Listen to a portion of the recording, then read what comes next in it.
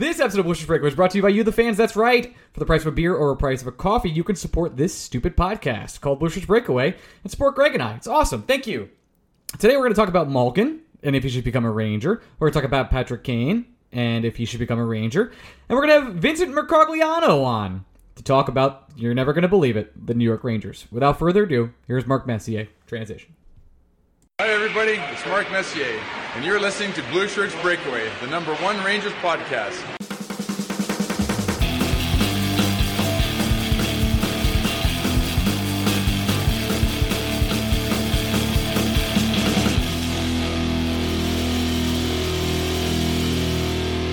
Hey, Blue Shirts Breakaway fans, welcome to another week of the Blue Shirts Breakaway. I am your host, Ryan Mead, and I'm here with my co-host, Greg Kaplan. Greg, say hello.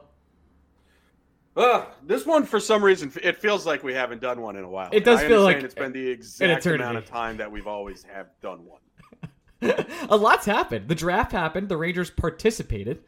They sure did. I would say that they made picks for players. And I know you're thinking, Ryan and Greg, you're the #1 New York Rangers podcast. You're going to break down those picks?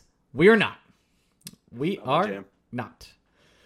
Not our job. And then there's been also, I don't know if you've heard of this team called the Chicago Blackhawks. I don't know if they're really a team anymore. Pretty sure they're fucking up my life, Ryan, is what they're doing. I hate it. I really hate it. I think we got to get it out of the way early. The Kane stuff? I really do. Kane stuff. Let's just get ahead of it. I'm out on the Kane. I want to get into the Malkin stuff because that's juicy for Ryan. Right. Daddy likes. That's fun. Let's have the not fun off the front here. Okay, let's have the not fun. So, do you want to do the hockey perspective or the life perspective first? I think the life perspective is pretty simple. He's a terrible human being. Yep. Okay. I was going to say it a little bit more nuanced. No. You went Any way you slice it. Listen, I understand that sports fans, you and me included, we do this for players we like. Perfect example, because someone will be like, oh, you don't actually have an example. Like, no human being conflicts me more in my entire life than Jose Reyes, because there is a certain level of, I grew up with that guy. I grew up loving that guy. He is such an important part of so many formative years in my life where he gave me happy memories. And it's really hard to separate the fact that there was a domestic assault incident in Hawaii where he threw his wife through a glass door. And it's really hard for me to play both ends of that side, right? Because you can't. But well, he did throw his wife through a glass door. It's pretty hard to fight that. Yes. Exactly. That is a certifiable fact. But I can't look at Jose Reyes and not think about all the happy memories I had with him from like 2004 until 2011. That was a really important part of my Mets fandom, my like culmination of a certain period of my life. Like 2006 is such an important year for me as a sports fan, and it's impossible to separate Jose Reyes from the just shit person it turned out that he ended up being. And it's unfortunate, and I am not downplaying my own personal struggle with it because, again, so many more people have so many more opinions, more deserving than I do on the topic. But that's just a personal example from me. For Patrick Kane, I'll be quite honest with you, Ryan. It's a complete level of selfishness. I just don't want to deal with the bullshit. I don't want to. I don't want to have the conversations. But here's the thing. The conversations are too important not to have. So we will have to have them. He is a bad person. He has done things to people that are unforgivable under any circumstance. And I don't give a shit if charges were dropped or there was a civil settlement or any of that shit. All right? We're living through Deshaun Watson. Can't talk to me about any of it right now. So I don't want the person. Plain and simple. I don't want to deal with it either. I think that's pretty clear. If he was a Ranger and he scored some big goals, I'd be excited. I understand that. But even from like a hockey perspective, which I know we're going to get into in just a second, it's not really the fit the Rangers are looking for. It's not really. Because he can't play center. He ain't a center. I get it. Can't play center. Elite winger. There's a certain point that people are making that's true, and its points come from everywhere, right? So it's not that the Rangers can't use his 5-on-5 offense, which is still very good. It's not that the Rangers can't use his 70-plus points, which surely will help them. It's not like we just went through an entire season where we talked about how the one thing plaguing the New York Rangers is that they can't score in 5v5. And if you're just talking about the player, yeah, Patrick Kane should help with that. That's what logic says. However, if you get Patrick Kane, that's your move. That's it. right? Everything else is kind of bargain bin shopping. You're getting, and to be fair, the Rangers, maybe that's what they should be. One big move, bargain bin shopping, backup goalie. That's it. Great and good. However, I feel like a couple things that people aren't taking into consideration. One, yes, Filipino just had an absolutely incredible playoff. A playoff so good in which you and I had a discussion about whether he or Mika Zibanejad was actually their playoff MVP if we were to take legitimate discussion out of the question. We weren't doing it for clicks. Not a bit. We weren't doing it Larry Brooks style, right? I cannot wait to talk about that tweet. I'm so excited. But that was a serious conversation we had. Filipino was that good and that important to the New York Rangers, where you could have made an argument that he was the team MVP in the playoffs. Full fact. However, he's yet to do it over an 82-game season. He's also yet to play a full 82-game season. Every year, he's either gotten hurt or something has happened to him that has taken him out of the lineup. That's just a stone hard fact. And if you don't address your center depth, yeah, you can have Patrick Kane and Artemi Panarin on the line. Are you prepared for Barclay Goodrow to be between them? And are you prepared for Kevin Rooney to be between one of Alexei Lafreniere and Kaapo Kakko and Vitaly Kravtsov? Like that's your center depth. You have none if you sign Patrick Kane. I get it, guys. It's very easy to fall in love with the points. It's very easy to fall in love with the idea. It's very easy to fall in love with the wing concepts that the Rangers have. To me, that's all great and good until someone gets hurt down the middle. Zibanejad has injury history. Hedl has injury history. And if those are your only two certifiable, bona fide top six centers that you could possibly play, man, you are so close to having Barclay Goodrow and Filip Hedl being your only two centers, or Mika Zibanejad and Barclay Goodrow being your only two centers. And that's unacceptable for me. I'm not okay with that. To me, that's like the Mets having a chance to trade for a star pitcher from one of these shit teams. I don't even know. But instead of the Mets addressing the two lineup holes that they have at designated hitter and catcher, they're just going to be like, you know what we're going to do? We're just going to get more pitching. We're going to get so much pitching that hopefully our lineup doesn't matter. And at some point, here's the thing, Ryan, it fucking matters. Doesn't matter. Max Scherzer last week, 6 shutout innings, struck out 11. You know what the Mets did? Lost, my friend. They lost. Oh my God. It's just like, yeah, guys, if I'm just talking about the player, I love the points. I think it'll help the 5-on-5 offense. If you were if I'm talking about lineup construction, I can't get over the fact that the New York Rangers are a not out of the realm of possibility injury away from either Zibanejad or Hedl from having to play Barclay Goodrow 17 minutes a night. What the fuck? I don't even think we've gotten to the really important parts of Patrick Kane yet, which is, well, we have. I'm sorry. The first points we made were the really important parts. Now, we actually have to trade for Patrick Kane, and guess what? The Blackhawks have to eat half of his salary. That has to happen, otherwise he doesn't fit on the New York Rangers cap. So not only are you giving up assets, now after seeing what the Blackhawks have traded other players for, they're I can't say it. They're Alex trade, DeBrincat. DeBrincat and Kirby Dach. So I'll to that point, those trades are miserable. Awful. So I can't sit here and say, well, it'll be different if they have to eat salary. We have no reason to believe that it won't. They're literally letting Dylan Strome walk for free. We have to talk about Dylan Strome as well, because that's a legitimate option for the New York Rangers. Yeah, I wish we could, Ryan. I really wish I could sit here and say the cost would be prohibitive to trade for Patrick Kane. I think the reason why this conversation, we're even having it, is because the Blackhawks fumbled so fucking bad on draft night and everything after draft night that I could sit here and I honestly think Lundqvist, a first, and a conditional pick that could also be a first, that honestly could be it. It really could. They have given us zero reason to believe they will get a haul for Patrick Kane. And then you add into the fact that Kane is essentially going to choose his destination a la Rick Nash. Forget about it. The Rangers aren't going to give anything up in terms of tangible asset that's going to make you or me worried. Kakko's not on the table. Definitely not on the table. Definitely Lafreniere's not on the table. Not at all. It's literally Lundqvist and 2 picks. And I think that's enough. And I think that's enough because that's how bad the Blackhawks have been for the last 7 days. They've been awful. The The tanking for a top 2 pick in the next draft, which I know they're almost guaranteed to get one of the 2 generational players, and these are generational prospects. It's not like a making up term. These are the kind of prospects. This is sort of the McDavid Eichel draft again with Bedard and Michkov, I think is his name. I want to make sure. I don't know. Anyway, he's the Russian prospect. For you, it's close enough. Yep, he signed till like 2027 or some shit.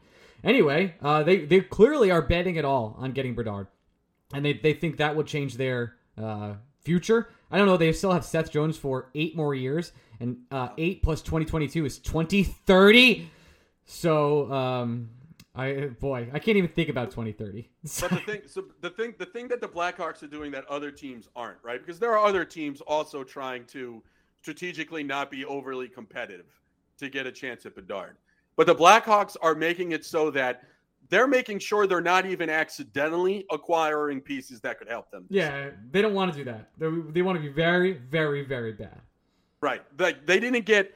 I understand that they got a top 10 pick for DeBrincat, but they didn't get another player from Ottawa. Not even one of their not quite top 3, but maybe that like 4 to 8 range prospect you would expect. Ottawa. Such a fucking steal. But here's the thing. I said this on Twitter. I still don't quite think if I'm Ottawa that I should have been in the position to make this big of a swing. Like, I guess if the price is so low, it's a no-lose proposition, right? Yeah, you're trying to extend him. Of course. But that's the thing. Would I feel sure that Brady Tkachuk and Alex DeBrincat are going to be my guys for the next 7+ years? Or is Alex DeBrincat more of the really, really, really good third banana, but maybe not the third banana I want to be paying that much money to, right? Like, is he more Chris Kreider than he is the player Patrick Kane? You're Ottawa. I guess that's true, and you have to get who you can get. I understand that. At the same time, no, but like the point of this is, if we thought that it was going to be cost prohibitive to get Chicago to eat half of Kane's money, it's just out the window. It really is. They have no interest in trying to recoup even 80 cents on the dollar. But even then, like, let's say they ate half of it. It's like, okay, you bring Kane in, and you put him on the first power play in the Strome spot.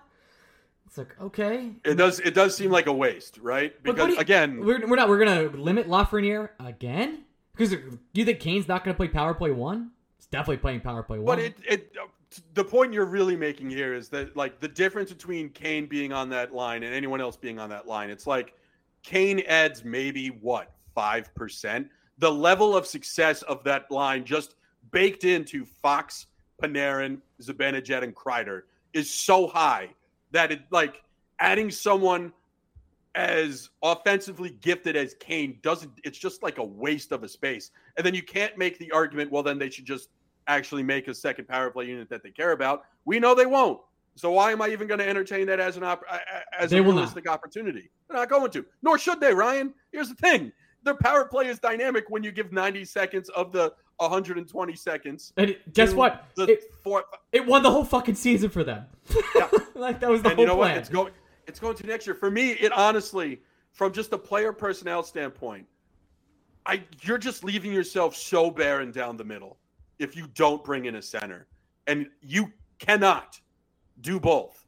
If you want Kane, even at 50%, you are admitting that at least for the first 60% of the season until the trade deadline, that you are stuck with what you have at center. And you know what, Ryan? It might be enough because it was enough last year, right? If Igor Shesterkin is Igor Shesterkin, and if that top power play unit is that top power play unit, that might be enough to get you to the trade deadline where you're 3rd or 4th in the Metro and you have a realistic possibility of going up the standings and being a playoff team once again. But I am not willing to bet this season on simply being decent enough at the start and hoping they figure it out at the end. Why? I'd rather have a more concrete answer before this year starts, and that involves bringing in a high-performing center that could play top 6 minutes in case someone gets injured or in case Phil Hedl continues to not exactly be that guy. Malkin. It's a perfect scenario. It's interesting. The Malkin stuff is really interesting. You know how Stasny's your guy? I get it. Yeah. And you planted your flag. Malkin's my dude. I'm all in. If your guy seems more fun than my guy, which doesn't seem right. Yes, I agree with you. Malkin, listen, guys, lifelong Penguin, generational winner there. Just a pain in the ass, not healthy. But a lot of people have been throwing this not healthy, doesn't play a lot of games. Dude, he's played like more than 60 games like twice in his whole like career.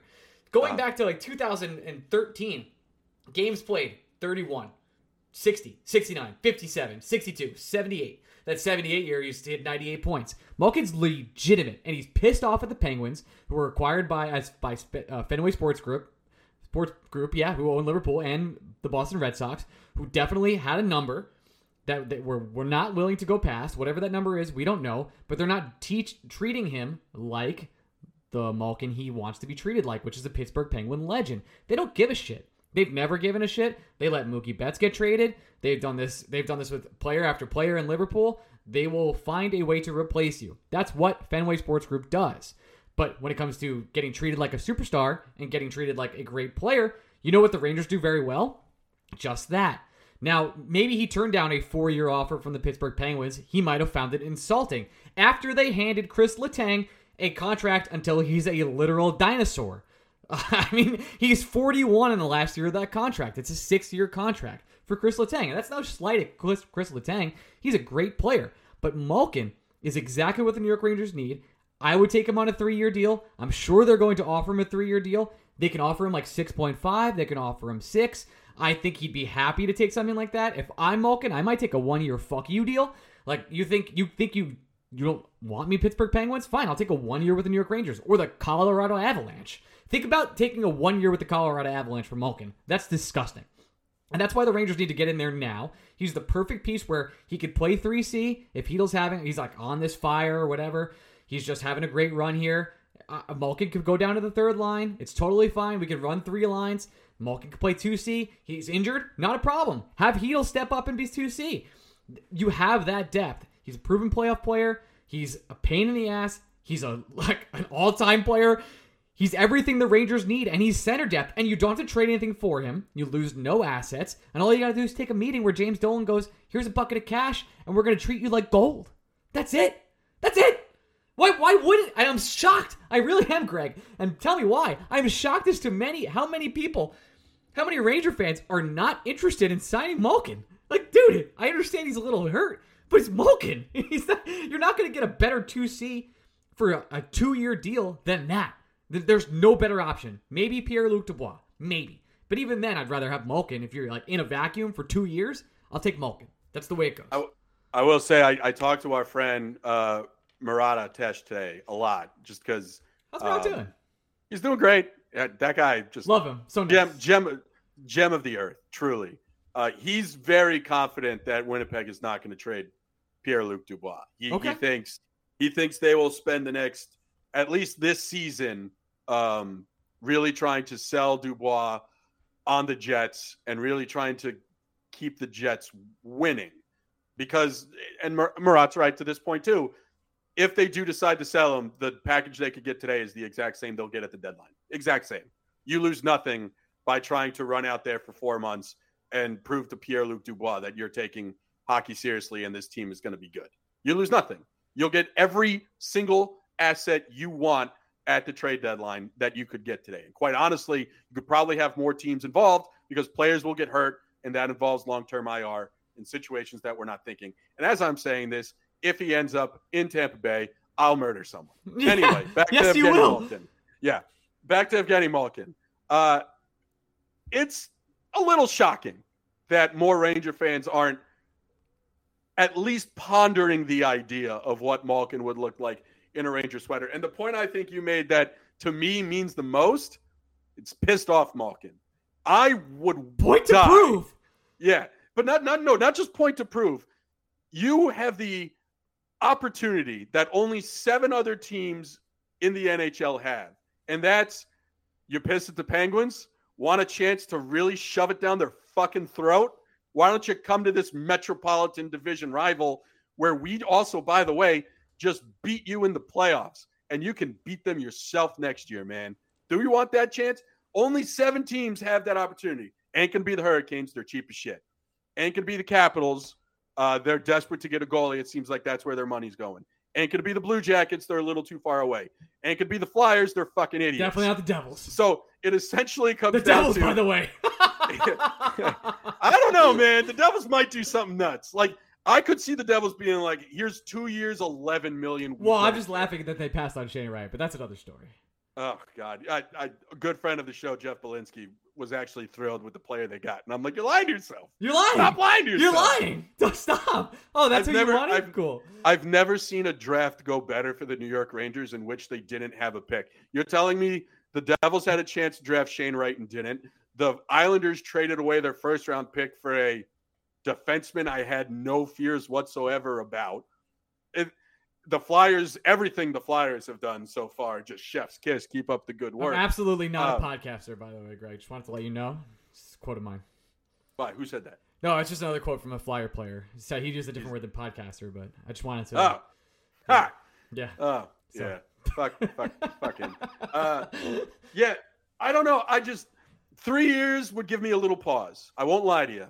I'd be a lot happier. Like, if I had to choose between giving up assets to pay Patrick Kane $5.5 million or just backing up the truck and paying Malkin $7.5 million for 1 year to have him just go ape shit in Pittsburgh, I'd rather that.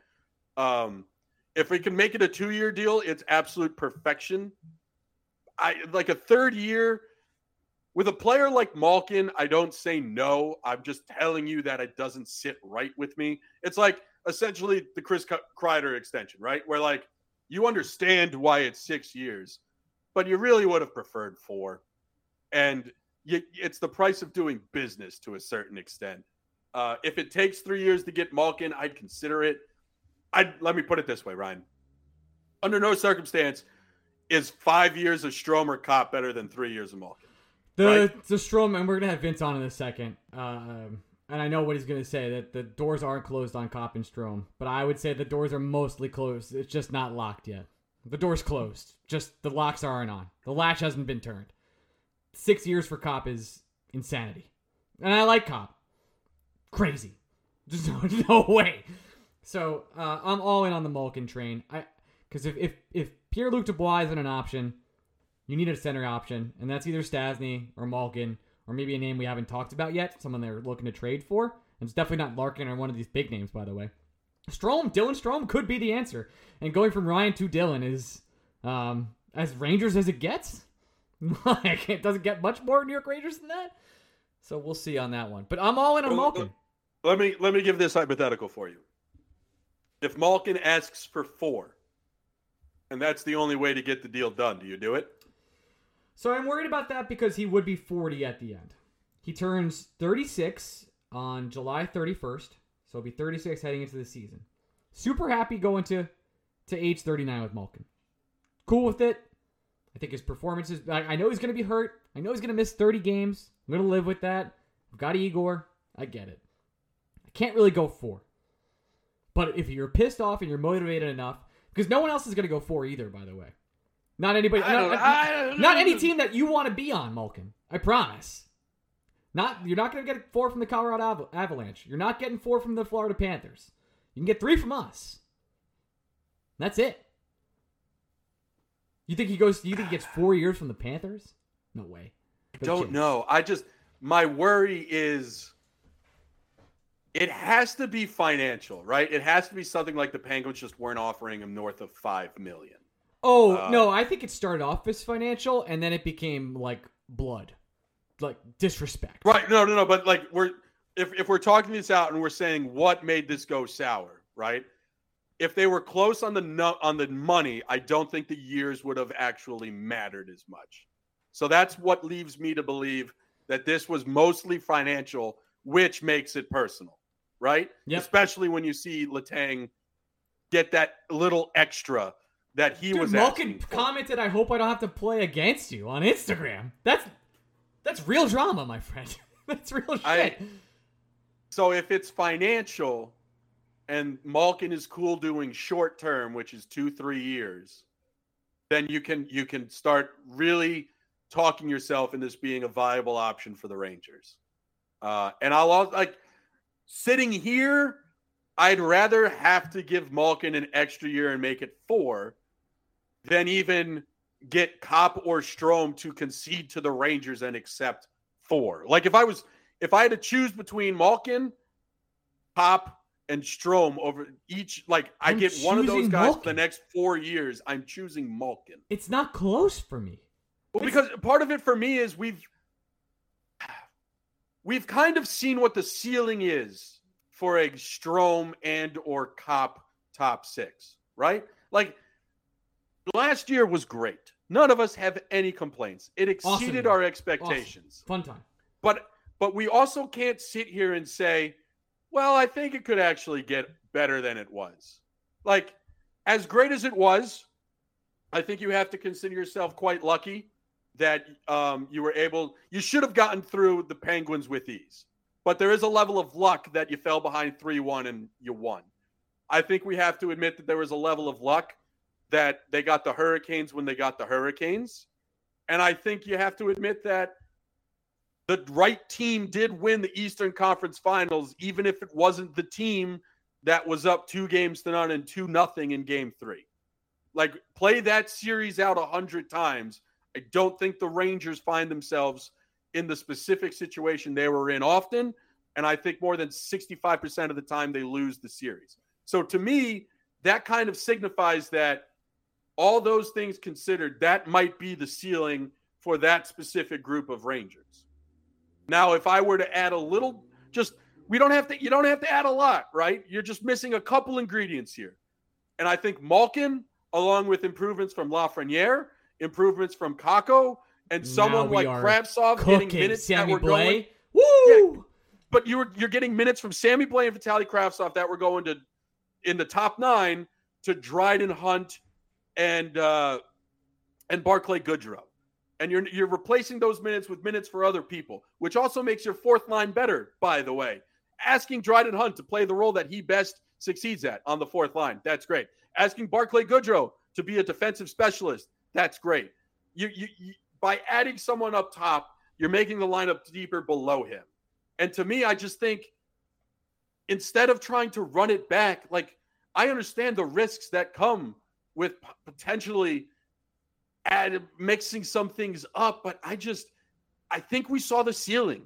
And I think the Rangers have to go out and get someone down the middle. I want to be clear that to me, it has to be a center that can push them over the top. And I think you're right. I think Malkin is that guy. I think Stastny does a lot of things well that the Rangers would benefit from. And I think something Stastny would offer that Malkin doesn't is if the Rangers did want to bring in a guy now, but also have the option to bring guys in at the deadline, then Stastny better fits that agenda. But if some guys you just have to go for. And I don't think you're going to get a more motivated or more pissed off Evgeny Malkin. And you have a real chance to tell the Penguins to go fuck themselves. It's perfect. And I just don't know. I don't know how, as a sports fan, you don't revel. It's all the shit that we've had to listen to from fucking Pittsburgh media. I couldn't believe that goddamn JFresh chart that had Pittsburgh 20. I was like, what? They're the most annoying fan base I've ever seen. It's all fucking they're you worse guys than are gonna Toronto. Tell me you've had to eat this shit sandwich for weeks, even months at this point. Like, the sun rose in Pittsburgh today, so I promise you that fucking loser on the radio was like, well, Jacob Trouba's still alive, so my day's whatever. Blah, blah, blah. But you're telling me as a fan base that you don't want to be the team that then brings in Malkin, gives them quadruple birds, and tells them to get fucked, and then beats them in the playoffs again with their own fucking guy? It's shit. You know what? Here's the thing. Malkin, a little bit of a dirty piece of shit. He is. What if he's the one that hits Crosby next year? You kidding? Holy fuck. I would be naked in a minute if Malkin did something that took Crosby out of his... I'm not rooting for it. I never root for injuries. Not rooting for it, but...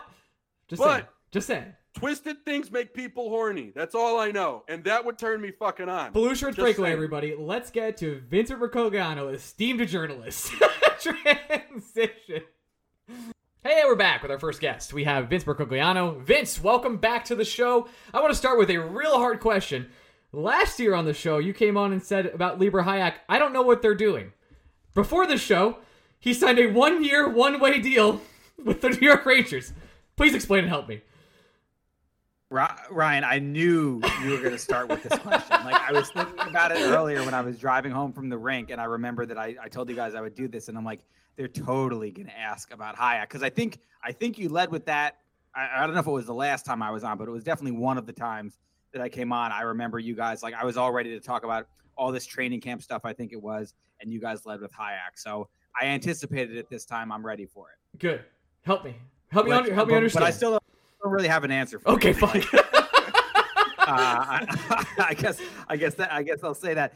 I will say this, like, all jokes aside, I have learned this about Chris Drury, that no matter how insignificant some people might think an asset is, he does not like to waste an asset. And whether it's Hayek, or I also was having a conversation with somebody today about Julien Gauthier, like, those guys are not going to play for the Rangers next year unless, there's a variety of injuries and a lot of crazy stuff happens. But I believe that they are still holding both of them with the hope, as much of a long shot as it might be, that maybe somebody will come along and offer them a late round draft pick, and they'd rather do that than just let them walk away for nothing. So I know it seems silly, especially when it costs guys that are probably higher upside, more deserving, whatever you want to say, a roster spot, as we kind of think that it did, especially with Hayek last year. But he just doesn't want to let those guys walk for nothing. He wants to hold them and see if he can whether add them to another package or just on their own maybe fish a 6th or 7th round draft pick. And I'll say this, Alexander Georgiev definitely has more value than those guys. But I was of the impression, and I had heard this around the league from a variety of people, that he was going to have a really hard time getting anything other than a late round pick, like maybe a 5th or 6th round pick for him. And then he pulls out 2/3 and a 5th. So sometimes, he can make you kind of eat your words on these things. Now, is he going to get a package like that for Hayek? No, but Vince, I'll stop the podcast. I'll come back on if that happens and we can reevaluate. But I mean, maybe he gets a 6th round pick from somebody for those guys. And I would throw Gauthier in with Hayek, because Gauthier is a guy that I know they have no intention of actually using in NHL games unless, again, a variety of things happen that open up a lineup spot. But they didn't want to let him walk. They were going to qualify him as well, just because they view him as a fringe asset that maybe some way, somehow down the line they could get a little something for. And I promise this is not a defense of Lieber Hayek or anything like that, but allow me, Vince, to at least present an opportunity that makes a little sense from the Rangers' perspective, right? You, me, Ryan, are under the impression it'll be one of Niels Lundqvist or Zach Jones, depending on everything that happens this offseason, that will be given shot number 1 at bottom pairing left-hand defenseman. And we assume that Patrick Nemeth will probably not be a New York Ranger come opening night. So you could at least make the argument. He might not be one in like 24 hours, yeah. Right.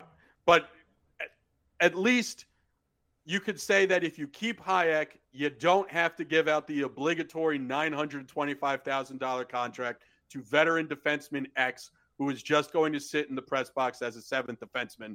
And why can't that just be Lieber Hayek, right? Because if something happens to the top 6, whichever of Jones or Lundqvist or Robertson doesn't win the job out of camp, probably getting the first crack at that anyway. So why not just already have your 7th defenseman box checked, call it a day, move on, do something else more fun?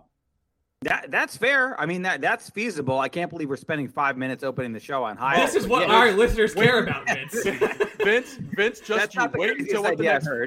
Don't. You know what? Fine. Here's what the next 5 minutes we're going to be spent on. There are a lot of interesting players today who were not qualified contracts by their organizations. Is it too soon for us to be thinking of the welcome back Man Rocket Brett Howden narrative that's going to start on opening night? Yeah, but I thought I saw somebody, maybe it was Drager, tweet that he was pretty confident that Howden was going to get a deal to re-sign with Vegas. Am I making that up? Nope. You did see that, but that's not as fun, Vince. That's not what we're here to do. Yeah, well, I mean, they kind of need a 4th-line center, so maybe Brett would be an option. I like Brett. I wouldn't mind seeing Brett back over here. But the jokes would be I kind of don't think it's Vince. going to happen. It would be all-timer stuff. Let's get to the real news, I guess. Malkin will be testing free agency. We spent the first 30 minutes talking about Malkin on this podcast.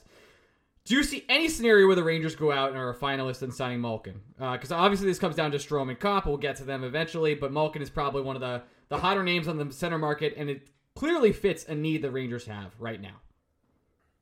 Yeah, he fits a need, and if you could get him at your price point, then sure, he would make a lot of sense. That goes for a lot of guys. That goes for Kadri. That goes for Vincent Trocheck. That absolutely still goes for Andrew Kopp and Ryan Strome. But I feel like I've written about this ad nauseum in really the last couple months. But no matter what they do at that center spot, you have to look at it from a realistic standpoint. And the reality is that no matter which way you want to slice it or what you want to play with on cap friendly, the Rangers have extremely limited cap space as it currently stands. My projection, I've been putting this number out there repeatedly right now, is $8.5 million, because you could fudge it and make it look a little bit bigger, make it look like 10 or 11 million. But the reality is that whether it's Vitaly Kravtsov or Johnny Brodzinski or Dryden Hunt or one of the prospects that we're looking at right now, like Will Cooley or Brennan Othman, the Rangers are going to need a few of those guys penciled in on the roster to fill out the bottom spots. So I have added, anticipating at least 2 or 3 guys with those, let's call them $1 million contracts on the books, on the roster. They really only have like 3 or 4 spots to play with. One of them is Capo Caco.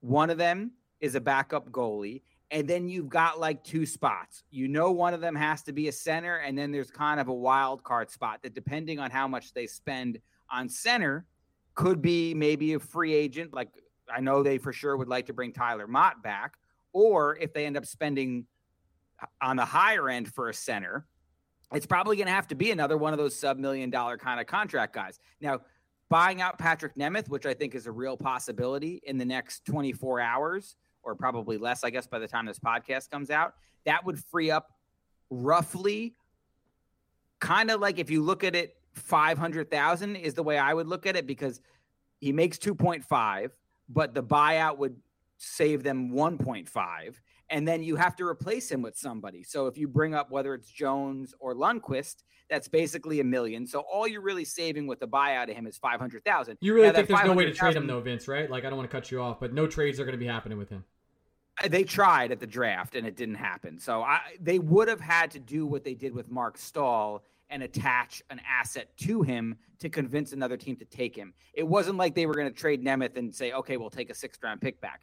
They were going to have to say, we'll give you Nemeth and we'll give you, let's call it a 2nd or a 3rd-round pick, in order to say, for another team to say, okay, we'll take him, which is what they did with Mark Stahl with Detroit a couple of years ago. I don't know if they had a taker for that, or if Drury just didn't want to sacrifice the draft pick to do it. And the buyout, can make some sense, especially when you look at the cap hit next year. There would be no cap penalty for the buyout next year, which is going to be an even tighter cap crunch for them. So I do think the buyout makes some sense, and I do think that there's a very real chance that that's going to happen. But again, if you figure you have to replace him with somebody, which you do, then you're really only saving about 500, 600,000. So maybe that pushes their available cap space up to about 9 million or so. But with that 9 million, you have to re-sign Kakko, you have to find a backup goalie, and you have to decide what you're going to do at center. So if you do the math, you can come to a pretty reasonable conclusion that a guy like Kadri, who we're expecting to cost $8 million or so a year, or Malkin, who his price point is a little more up in the air. He made 9.5 this year. We know Pittsburgh, or we've heard that Pittsburgh offered him, I think, $5 million, and he said no to that. So you have to figure he's going to cost more than 5. How much is he going to cost? The Rangers, as far as I can tell, really can't afford to go much above 6, and their preference is to keep it as close to 5 as possible. So Malkin, to me, while you could say there's a fit, it would be nice to have him on a short-term deal. We know they don't want to give out long-term deals. That was the big holdup with Strome. But is he going to come $6 million or less? I think that's a huge question mark right now. To me, I'm really curious to see how the market materializes, because how many teams are really willing to pay top dollar for centers, and then how quickly do those chairs get filled? Kadri, we know, is probably the number one guy out there. Teams are definitely going to be fishing around on Malkin. what's going to happen with Kopp, what's going to happen with Strome, what's going to happen with Trocheck. Those are kind of the 5, I would say, premium centers on the free agent market right now. So if 4 of those guys get signed and then one guy is hanging around late and maybe the Rangers can convince him to come in at a number that starts with a 5, well, then they become a more realistic option for them. But if all those guys are out there fishing for $6 million, if not more, I think it's going to be really tough for the Rangers to squeeze that. So maybe I'm looking at this from too much of a numbers standpoint as far as the cap is concerned, but everyone that I've talked to has been giving me the same impression for really a year now, and that's that the Rangers are in a tight situation, and they're not going to be able to go out and sign big, impactful kind of guys on the free agent market for at least a couple years. Vince, I think the next thing we need to ask you about before we're going to ask you about 2 wingers, but first we're going to ask you a winger about who is currently a New York Ranger, and that's Kakko. It seems as though it's an inevitability he's going to sign a 2x2-ish, probably like 2.2. Is there any reason for any consternation that a deal of that magnitude has not been announced yet, or is it just there's no real rush, so why rush? I don't think there's a real rush right now. I think ideally you'd like to get it done before Wednesday at noon. I don't sense that there's a lot of concern about the offer sheet possibility, but if you can rule out that possibility, why not do it? So I certainly would not be surprised if we hear the deal announced before Wednesday at noon or some point on Wednesday. I've been hearing for a while that they pretty much have the framework in place. For the Rangers, the 2-year bridge deal makes the most sense. They don't want to do a 1-year deal because that would mean that you're going to have to go through negotiations again with him next year, while you're simultaneously having to negotiate with Lafreniere and Miller, maybe Hedl. So I think next year they're already going to be overloaded with kids who need new contracts. They don't want Kakko to be one of them. The 2-year deal makes the most sense for them. I've heard that it sounds like Kakko is willing to do that. And I've heard from multiple people for quite a while now that the framework is the Philip Hedl deal, which was 2 years at $2.3 million per season. Now, will he get that exact number? I'm sure his side is trying to push a little bit more. And I know the Rangers, because of how tight the salary cap situation is, feel that every couple $100,000 that they can save is a pretty big deal for them. So I think right now it's probably fluctuating the negotiations between 2 million and maybe, let's say, 2.5. They're probably going to land somewhere in that range is what I've been told and what I've been hearing for a while. I just think the Rangers are probably trying to squeeze as much out of it as they can at this point. But I do think they're close. I haven't had any indications that they're not. And I would expect it, whether it's in the next day or two or a little further down the line, to be announced at some point. I will be clear, because I had a lot of people ask me this when I tweeted about this last week, that does not necessarily mean the Rangers would not discuss a trade with Kakko. I think if they weren't willing to discuss trades with Kakko, he would have been scratched in Game 6 of the Eastern Conference Final. So I don't look at him as an untouchable guy. I do look at him as a guy that you have to get a really nice center in return to think about trading. I absolutely do believe that at this moment he's in their plans for next season, especially when you look at their right wing depth chart, which doesn't have a whole lot in it right now with Frank Vetrano and Andrew Kopp heading toward free agency. So my expectation is that Kakko will be signed and will likely be on the team next year, but I wouldn't sit here and absolutely rule out a trade possibility either. The deal is kind of notwithstanding of that. Regardless of whether they're going to trade him or not, it's important that they get him under contract. And that brings us to Patrick Kane, which I would just guessing on the narrative you've taken so far in this episode is, even if the Blackhawks are eating that money, half of it, it's still going to be an exceptionally tough price figure for the Rangers to fit in. And that's before we talk about what it would cost to trade for Patrick Kane. Though I do think part of the reason why these, at least theories and conversations have increased, is because, quite frankly, the Blackhawks had a really bad week. And it seems as though they are not getting what people thought they would get for the players they are shopping. Do you get a sense that Kane is becoming more realistic, or is this more just scuttlebutt you're hearing from people like myself, Ryan, and others on Twitter? And Chicago Radio Insiders, of course, Greg. And Chicago Radio Insiders.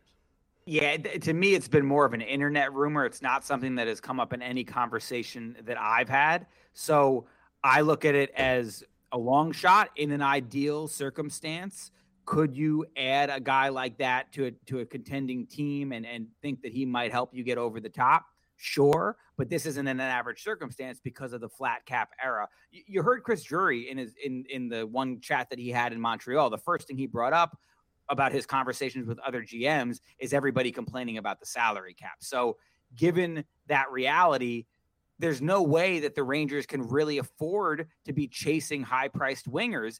And if you were to acquire him at even 50% retained, and nobody has told me, or I haven't seen any hard evidence that the Blackhawks would even be willing to retain 50% unless you're giving them a really substantial package. You would have to think that a guy like Kakko or Hedel would have to be at the top of that deal on top of draft picks and other stuff. I just don't see why they would go chasing a winger when they know that 5.25 that he would hypothetically cost in a 50% retained scenario is the exact money that you need to sign a center. And center is a glaring weakness on this roster, whereas winger is a position that you've been drafting guys for in the first round for years now. So you can go at the last, I believe it's the last 5 drafts. Their first pick in each of those drafts has been a winger. So they are well stocked at winger. They have Artemi Panarin. They have Chris Kreider. They have Lafreniere. You guys know the names. I don't have to go through all the names. But they are well stocked at winger. They need centers. And I absolutely believe that Chris Drury, whether it's one of those 5 big names that we talked about, whether it's a trade for one of the big names like Miller or Scheifele or Dubois, or, which I think is also a realistic possibility, it ends up being maybe a B-level guy who comes a little bit cheaper. Say his name, Vince. Sorry? Say his name. I know you want to say his name. Dylan Strome. I know. I'll let you say it, Greg. I know. I've seen your tweet. Oh, Paul Stastny. Nice. Yeah. I want you to. Real possibility for them. I really do. Vince, I just want you to know how excited I get when his name appears in your column. That it's just everything I've ever needed and more. Either him or a guy like him who you won't have to commit to long term, who would come cheap enough. Like if you sign him, then you can go and bring Tyler Mott back, or you can go pursue a bottom 6 piece who you think is going to be really helpful for the lineup. Now, is that going to be the sexiest move? No. Is that going to put the Rangers over the top? Maybe not. But the reality of the Rangers situation, and I know I keep being Captain Reality here, but if the Rangers are going to win a Stanley Cup, it's not going to be about one move that they make this offseason. It's going to be about Lafreniere and Kakko and Igor and Keandre Miller and Braden Schneider and Philip Hedel or whoever, any of the young emerging players on this roster, even guys like Brennan Hoffman and Will Cooley or Zach Jones, whoever's coming up. It's going to be about the growth of those guys. It's going to be about those guys along with the core that you have right now of Panarin and Zibanejad and Fox. It's going to be about those guys stepping up, becoming, if not star level players, then high performing, high quality players. And that is the path to a championship for this team because the core is locked up. I've written about this before. I've called them the essential 6: Panarin, Trouba, Mika, Fox, Igor, and Kreider. Those 6 account for over 60% of their available salary cap space. They've made their bed with those guys. They all have either complete no move clauses or partial no move clauses. None of them are going anywhere right now.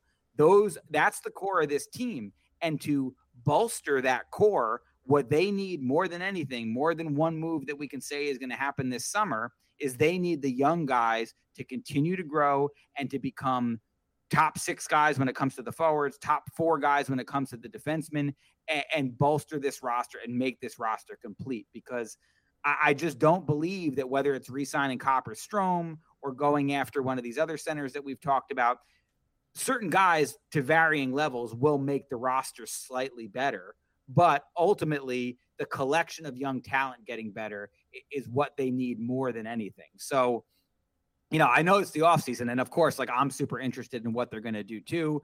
And Drury, as far as I can tell, has been calling about absolutely everybody. I do think he's checking in on all options. He's just super diligent that way. But predicting their next move is really tough because of the salary cap, because of all the moving parts, and because of the fact that it's just he is let's say very tight-lipped about letting it be known which way he's leaning in a lot of these situations. So let's talk about Strome and Kopp. Just kind of get out of the way. You've been reporting that they really weren't close, but the door's not totally closed. I think that's mostly because they want long-term contracts, and we've talked about the salary and the availability of money for the New York Rangers over the next couple of years. And I'd imagine both of them want 5+ years. Is that sort of the case right now? It's not only just the years, but it's also the average amount per year that they want. But it's mostly the years. I think the holdup. So I've told you guys this before. I think in the winter, the Rangers made a push to try to extend Strome. I think there was a moment in time where they were like, listen, when it comes to value, cost, knowing what we have, the way that he fits in the locker room, all the factors, we're not going to be able to do much better than him at that price point. So they decided, let's go for it. Let's see if we can lock him up to an extension now before he hits the market. I know that they were talking numbers between $5 and $5.5 million per season, which has been the number that we've talked about with all these guys. Again, that is their goal, is to be between 5 and 5.5. I don't think Strome was opposed to one of those numbers. Obviously, his preference was going to be 5.5 in that range. But my feeling on it is that he wanted security of more years than the Rangers were willing to go. And that's when negotiations broke down. And that's why at this point, it seems unlikely that he's going to come back. Kopp, I think, is similar in a lot of ways as far as the money and the years are concerned. Now, when he was with Winnipeg, I heard that he was looking for a deal from them at a $5 million per year range, which the Rangers, I think, if he were willing to do that, would jump on it. But he came to the Rangers. He was like a point per game player for them. He played consistently in the top 6. He boosted his value in his time in New York. So now that price, from everything that I've heard, has gone up to the point where I think he's looking for probably at least 5.5, if not closer to 6. So it's all kind of this moving parts game for the Rangers. And I think, again, like I mentioned earlier, it'll come down whether or not they can bring back either of them or one of the key free agents on the market. And again, I think Kadri, Malkin, and Trocheck would probably be the guys that would be on the higher end of the spectrum. It's going to come down to, do any of them land at a point where they're not getting the full dollar amount or the full year amount that they're looking for from another team, and they're willing to maybe come back and meet the Rangers in the middle? That, I think, is the most realistic path. So I think what you might see is maybe Wednesday, the Rangers don't necessarily sign somebody right off the bat, but maybe by Thursday or Friday, one of those players is looking around. A lot of the spots on other teams have been filled. They're not getting quite the offers that they were hoping that they would get. And then maybe that's an opportunity for the Rangers to swoop in. But I just don't see the Rangers coming right off the bat and offering a huge contract to one of those guys for all the reasons that we've talked. I don't get the Kadri thing at all, Vince. I think he's going to get 7 years somewhere. Or 6 years. I get the Kadri thing just from again, it's something we've said multiple times. It benefits agents to make other teams think the Rangers are involved in certain players just because they are the New York Rangers. And yeah, to me, I think that is part of it for sure, Greg. Mm-hmm. I also think that in an ideal world where cap space wasn't an issue, he would be the perfect fit that the Rangers want, because he's a guy who can play on the second line. He proved it on a championship team. He became a big point producer this past season, and he plays with that edge and that two-way commitment and that speed and all that stuff that the Rangers love. So he's exactly the kind of player they want. They just can't afford him. No, I think he legitimately gets like 7.5 or 8 million over 7 years. I don't think there's a way the Rangers, they don't even have a shot. They can't even get in the room. That's why the rumors were so strange. Whereas Malkin, I think he's pissed off and he's disgruntled with Pittsburgh, and I think you could see him take a 2 or 3 year deal at 6.5. That's why I think it's a realistic possibility for Malkin. Whereas Kadri, there's no chance. It was never even going to be a thought for Chris Drury. Yeah, but I'm also sure that Drury called about Kadri. I'm sure he's called all these guys. So an agent could take a call and then leak it and say, "Hey, Chris Drury called me," and then it takes on a life of its own too. That's totally fair. I think that's a lot of what happens at this time of year. Vince, we'd be remiss if we didn't at least talk about the last most impactful event on the NHL calendar, and that's the NHL draft. The New York Rangers weren't heavily involved. Obviously, no one expected us to be after that first-round pick transferred over. They did leave early in the 7th round. They left the empty table. Yeah. Well, a good team needs less things at the draft. But your general vibe of how the Rangers did at the draft, I know at least from the people we know, there's a lot of love for the first 2 picks and a lot of what the hell are they doing for the rest of the draft. Yeah, I think that's a pretty fair summary from what I've heard, and I'll plug my own podcast for this week. My guest is Chris Peters, who I think is one of the best prospect reporters out there. So I'm definitely going to dive into each of these individual guys with Chris on my episode. So New Ice City, everybody check it out. Okay, and then getting back to the guys. Yeah, I think the first 2 picks to me, even before I started asking around, just based on the own research that I had done and looking at how they fit, Sikora and McConnell Barker are interesting guys. Sikora at development camp today on Monday. I mean, these guys, I think you can tell they're all a little bit jittery, especially the guys that are there for the first time. But he was, and listen, everybody obviously tries hard and plays hard at these type of development camps, but he was hustling from drill to drill like his life depended on it. Like, this guy, you could just see is a ball of energy. You can hear it when he talks. He just seems to have a lot of spunk about him. I had one person call him a forechecking machine. He just seems like he's going to be a really good energy guy who can play with speed, who can be physical, who can be in your face, who can forecheck, who can play that style that we saw the Avalanche have so much success with, and the style that we know the Rangers are aiming for with Gerard Gallant and Chris Drury, and those are the kind of players that they've been trying to acquire. I really think team speed is something that they've identified that they want to add more of. They don't feel like they quite have the foot speed to hang with a team like Colorado at this point. So Sikora, I think, helps with that. He definitely, from what I've heard, is more of a winger, but I did have one scout tell me that he wouldn't be shocked if maybe they give him some looks at center because he does have a little bit of experience there. But I think that made the McConnell Barker pick kind of make more sense afterwards, because I know a lot of people were up in arms that the Rangers didn't draft a center with their first pick, as they have for however many consecutive years, even though center is quite clearly the biggest organizational need, both on the NHL roster and in their prospect pool. But McConnell Barker is a guy that multiple people told me a couple of years ago they thought was going to be a first-round pick. He ends up not having the most productive year in the OHL this past season, but I think it's hard to judge a lot of the OHL guys, especially the younger guys, because they completely lost a season due to COVID, and they haven't had any form of routine or regularity for a while. So he's the type of guy that maybe you could see pop this season in the OHL, and then all of a sudden he looks like a 3rd-round steal for the Rangers. I got to see him in person for the first time today, especially at the rink for development camp. Big dude, like bigger than I expected. A lot of times you see these guys and they're listed at like 6'1" or 6'2", but then you stand next to him, you're like, you're probably more like 5'11". But he was a pretty big dude who looked like he had some physical maturity already. So I think those 2 are really intriguing picks. The other guys later in the draft, those are guys that are longer shots, obviously. And I think with each one of them, you look at the skill sets, they all profile, especially the forwards, profile more like maybe bottom 6, 4th line kind of guys.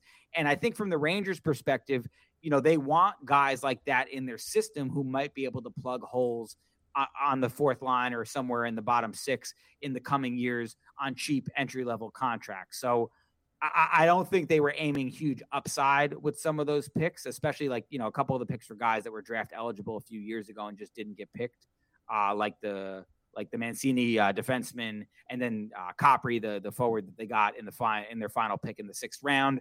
So we'll see how those guys materialize. But my sense on everybody after the first 2 picks is that they're probably more like bottom of the roster type guys if they make it. So, sometimes I guess from the Rangers' perspective, you're going to roll the dice on guys like that, just hoping that they might be able to fill a role for you sometime in the future. That's all you can ask, right? One of the final questions I have, or actually the final, if the Rangers sign Mott on Wednesday, which obviously they are interested in him, but they don't also want to let him get away. And as soon as free agency goes, we usually see all the deals get done pretty immediately in the NHL. There's nothing really that drags out. That automatically kind of takes them out of everything except that beta level center, right? Like a Stasny.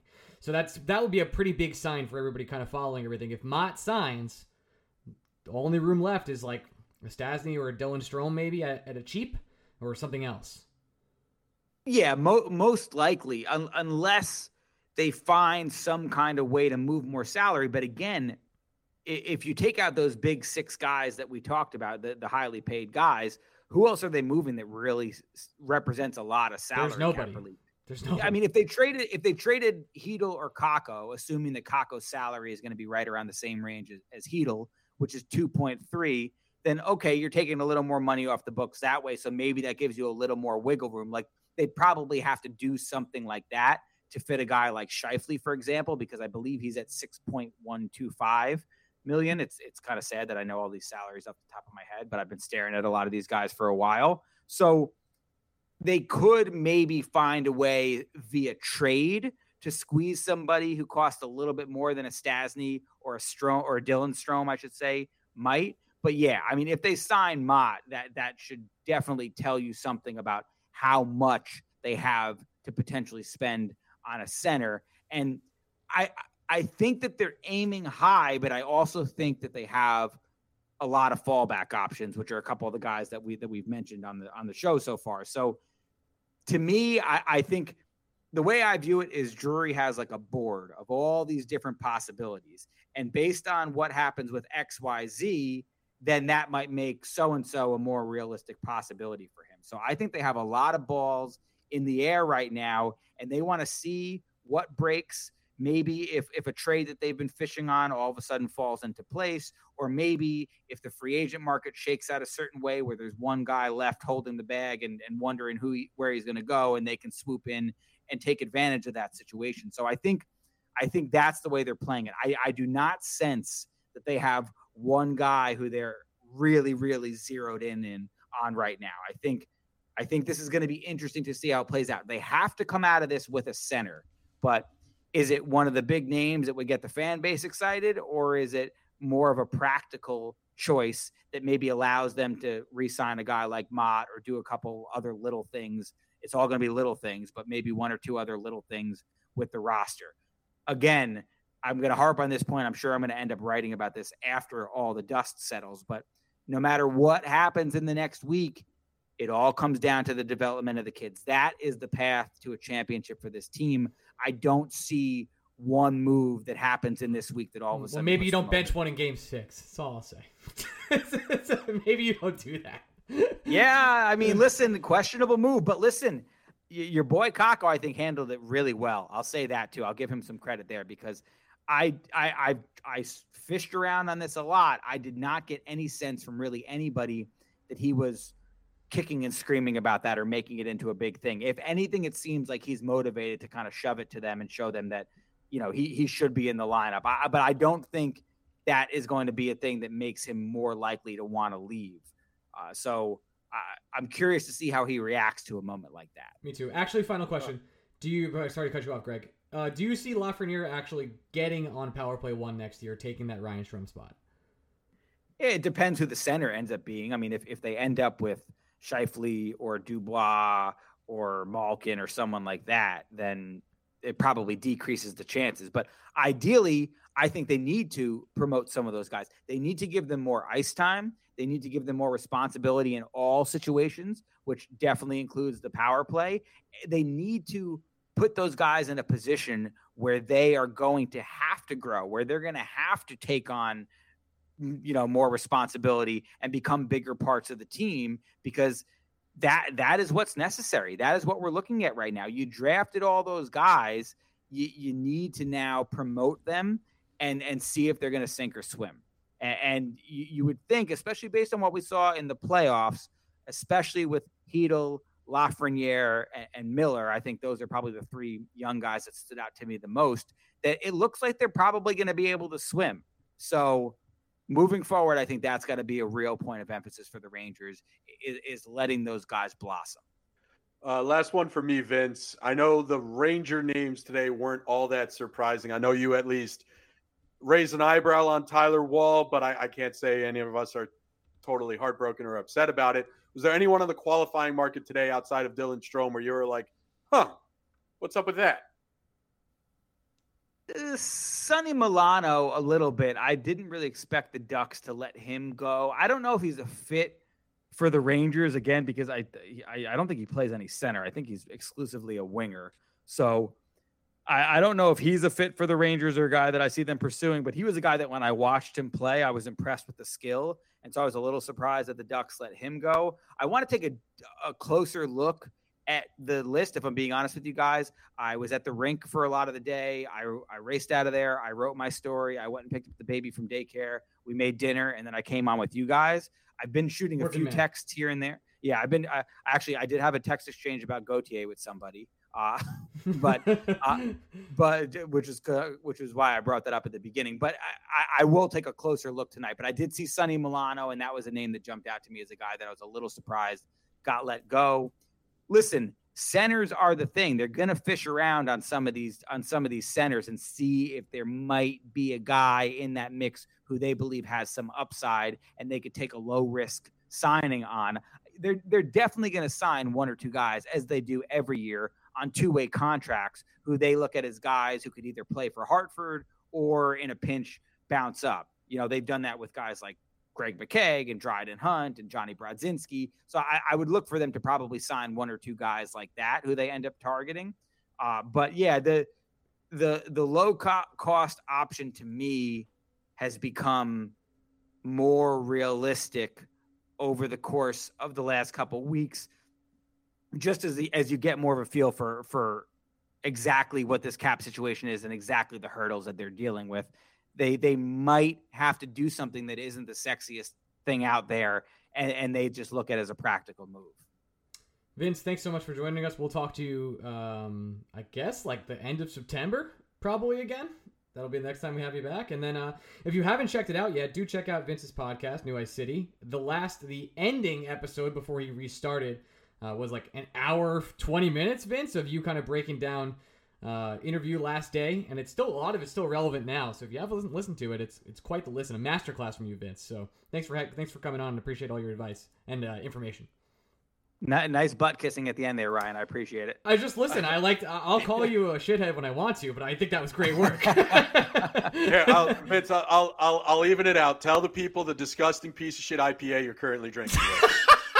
Well, actually, it is not an IPA. It's a summer ale. So it's like a little step under an IPA as far as the hoppiness and all that, but it's delicious. It's Brooklyn. It's a Brooklyn brewery. I just bought my Oktoberfest tickets, so I'm very excited. Not for Germany version. You guys are the only podcast that I will usually try to have a beer in my hand for. Strange. I wonder why. I'm not pre. I want to make it clear I'm not pre-gaming for the podcast, but Vince, everyone knows. I cracked my first beer and I drank it. Actually, it's actually just about done over the course of this podcast. So easy peasy. Works out nicely. Thank you so much for taking the time. I know it's been a long day for you. Enjoy. Tell the family say hello, including baby Vince, who's doing very well, I'm sure. And yeah, he's oh man, since the season ended, like we took him out of daycare for the most part, and it's been daddy daycare around here, and he's walking and now running. Oh, so man. I basically just spend my days in between writing and checking in with sources. I'm just chasing him around. What's the grit and heart scale? Is it good? Have you made him a center yet? It sounds like you have a very clear path to how we get this kid paying for his own college. A few people have asked me when he's going to get on skates, and we're working on swimming right now, which feels like more of a summertime activity, but maybe come the winter, we'll see what's going on. But he is still, he walks really well and runs really well with no shoes on. Now what we're trying to progress to is the shoes on, and with the shoes on, he looks a little bit like a drunk guy walking down the street. So maybe once we master the shoes. Honestly, Vince, same. I got to tell you. Yeah, so once we master the shoes, we'll work on skates. Awesome. Vince, we'll talk to you next time, bud. Talk to you soon. Later. All right, we're back. Just figured we'd do some quick 5-stars. We forgot to do them earlier. This is from Holmes. Who wins the cup first, the Rangers or Georgiev? Georgiev. It's next year. Congratulations. I'm not sure. I'd say if I were for Georgia, by the way, congrats to him. God, the Mets didn't score run in the first inning. Everything's miserable. Yeah, that checks. That checks. Yeah, I don't know. What the Avalanche are probably like 6-1, 7.5-1 right now to repeat as champion. The Rangers probably 16-1 ish. Yeah, say that's about true. It's tough. Let me put it this way. The only way Georgiev, I think, wins before the Rangers do is if the Avalanche repeat. I just don't. It's so hard to repeat. Unless there's really another hard. COVID bubble, I just don't know if it's going to happen. The Avalanche will have better odds, but the juice would be more worth the squeeze on the Rangers. So take that. David asks, can you react to the cap-friendly page for the Flyers? It's laughable. I don't need to even click. I can just imagine. I don't need the page. I need Rasmus Ristolainen and Tony DeAngelo is going to be a legitimate defensive pairing. I bet the over in Flyer games this year. It's going to hit a lot. It's going to hit a lot. Ristolainen in that trade is all-timer. That is a bad one. They extended him. That's crazy. Sunk cost, my friends. It's worth it. Oh, my God. There are people in the NHL who just will never understand that Rasmus Ristolainen is bad. It's probably... I truly don't believe there is a Rasmus Ristolainen that exists in every other sport. I don't. I don't know what player keeps getting rewarded for being that bad. I just don't think it happens. Can you think of an NBA player? Who's the guy in the Heat? But he's like a coach. Haslam? No, Haslam doesn't count. Okay. Haslam, that's an off-the-court contract that for some reason they just let him be the 15th man. But I'm not talking with Ristolainen. It would have to be someone in the starting five, because this is a guy they give important minutes to. Kendrick Perkins in Oklahoma City, maybe. I don't. Someone stopped paying him though. I'm talking about a guy that's still being paid today. If Ristolainen was happening when Perkins was happening, we'd know about it, we'd laugh about it, but at least then not everybody was in on analytics like they are today. So I'm thinking we now have too much information to a certain extent in all sports. We are now smart enough where people like Rasmus Ristolainen aren't happening. I really can't name one. It is baffling, isn't it? It's I'm trying to think of even NFL players. I'm there's some guys in the NFL, but even then they're utility guys, right? They're not starting. I guess Matt Ryan, right? But Matt Ryan was in a Super Bowl, man. I know he sucks, but no, you can't make the quarterback position is so different. It's not comparable to an NHL defenseman. For me, it has to be someone in a starting five in the NBA on a team that thinks they are good. And I just even Evan Fournier has had moments, man. And even then, his contract's movable. Oh God, he makes more than the entire Ranger team. It's impossible. This is from J-Play. If the Rangers were to hypothetically trade Lindgren away and move Miller up to play with Fox, what effects do you think this would have on Fox play? Not saying they should, just curious on your thoughts. None. Yeah, Fox is really good, and Miller has the same more ability than Ryan Lindgren, but Lindgren just has the chemistry with Fox that's just developed over the year, and that matters more than we kind of give it credit for. On top of that, though, Miller's just a fucking amazing player, and he has more speed than Lindgren does, more reach, and I like seeing them together. It's fun, but I don't think it would change. It wouldn't make Fox another level. He's already that good. Yeah, but it also wouldn't make Fox less of a player, which I think is what the question was actually not asking. Making less of a player. No. Yeah, does Ryan Lindgren's presence on that line help elevate Adam Fox's game? And I just think Adam Fox, he's just special. His level is independent of everybody. Lindgren's a great partner for him. Don't get me wrong. This isn't a slight on Lindgren at all. It's just if Lindgren wasn't there, I'd still expect greatness from Adam Fox. I'll tell you what.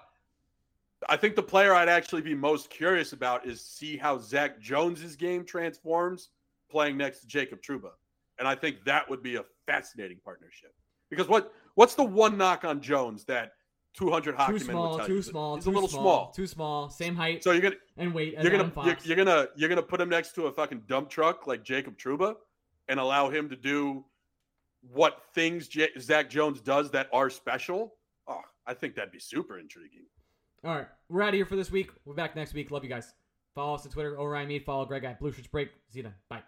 All right, at the end of every show, I mispronounce names for over a minute. And today I'm going to thank the NHL Insiders Club for hanging out and supporting this podcast and getting some good scoops in the Insiders Club chat on Discord. Adam Cassidy, Adam Cohen, Adam Cortullo, Adam Keach, Alex Gardner, Anthony Terragata, Ben Waters, Ben Weber, Bill Rattel, Brett McGinnis, Brian Doyle, Brian Gallagher, Brian Mallon, Broadway Blucher Bleeder, Chris Finelli, Chris Haru, CJ Stellwagen, Conrad P. Damage, Daniel Dazen, David Narradin, David Siegel, Dennis Dice, Darian, Eric Stagg, Garrett Reynes, Give Gardner a cup, Gary Gressman could fly. Damn it. God damn it, Ryan. Harrison Haskell, Hip Hip 89, Hollow Sauce, Ian Rodriguez, Ian Usher, Jake B, James Masker, Jamie Filipponi. Filipponi? Riding with Filipponi. Jerry Marquez, JD, Jenny Mac, JD Frankie, JJ, John Hardesty, John Chase, Johnny Thundercock, Jordan, Josh Kestabob, Justin Friedman, Christopher Florida, Christoph Berg, Leszek Gronkowski. I nailed it. Lou Giordano. Going to the next page. It's loading. Matthew Goodwin, Matthew Kine, Meatball the Cat, Mike Bucklaw, Neil Grover, Nicholas, Steve Nicola, Pascal Perrier, Pavel Kocharev, Pro World of Text Gamer, Sean Taggart, Sean Manea, Steve Bullbach from also Norway, Swingard, Thomas Welsh, Tom Seclary, Tom Ertz Jr., Tommy O'Neill, Turf from Manhattan, Upstate, Vinny Bronco, Vinny Hay, Will Spector, and Winston, the Golden Retriever. I thought this episode rocked, dude. Seriously did, bro. Vince is the best. Seriously, I know I kissed his ass a little bit during the interview, but just the best in the biz right now. Crushing the game. Hope you guys learned a lot. I think the big telling thing at the end of the interview, we talked about Tyler Mott signing. I think if Tyler Mott signs with the Rangers early on Wednesday, takes him out of a lot of action, including Malkin. I think the Kane thing is totally fake. I have all year. I have last year too, by the way. Don't get it. And we'll stay tuned. We got BSBOT later this week. We'll be talking on, I think, Wednesday afternoon. Cover some free agency stuff right away. Should be a good old grand old time. Talk to you guys then. Love you. Bye.